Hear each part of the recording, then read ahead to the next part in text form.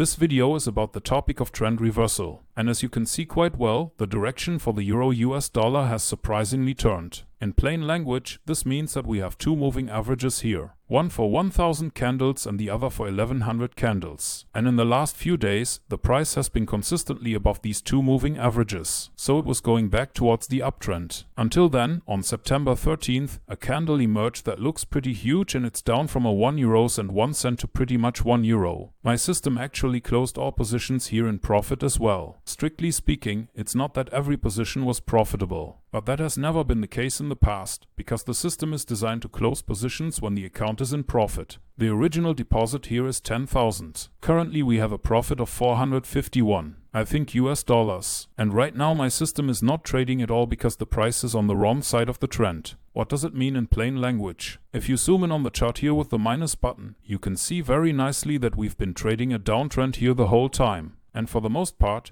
the price was below the two moving averages. That then changed briefly here at this point. And after this monster candle here pushed the price back to the other side. Nothing is happening right now. And the reason for that is, we're waiting for there to be the next crossover here. Only then will trading continue, because that would mean that the long-term downtrend continues. And if that happens, the system would continue to sell. But if the price turns and lands above the two moving averages without a crossover, then that would be a buy signal for us. And as long as this does not happen, our system does not trade at all. Of course, we could change this now by simply changing the two moving averages, for example. But that is not the point. The entry signal is not the reason why a system is profitable, but it still requires a defined rule for entry, which should also not be violated. After all, every game has its rules, and we're not going to show up to a soccer game with field hockey gear and a tennis racket. My rule for this system is, if my entry signal and the long-term trend match and the price is on the right side of the moving averages, then trade here accordingly. And that has worked well in the past since about mid-July. And that's why I'm sticking with my entry criteria, even though it might be a little bit boring right now. But as it looks here, we should expect to see another crossover here in the next few hours. Okay, that was a practical part. Actually, it belongs in the course for the Platinum Group.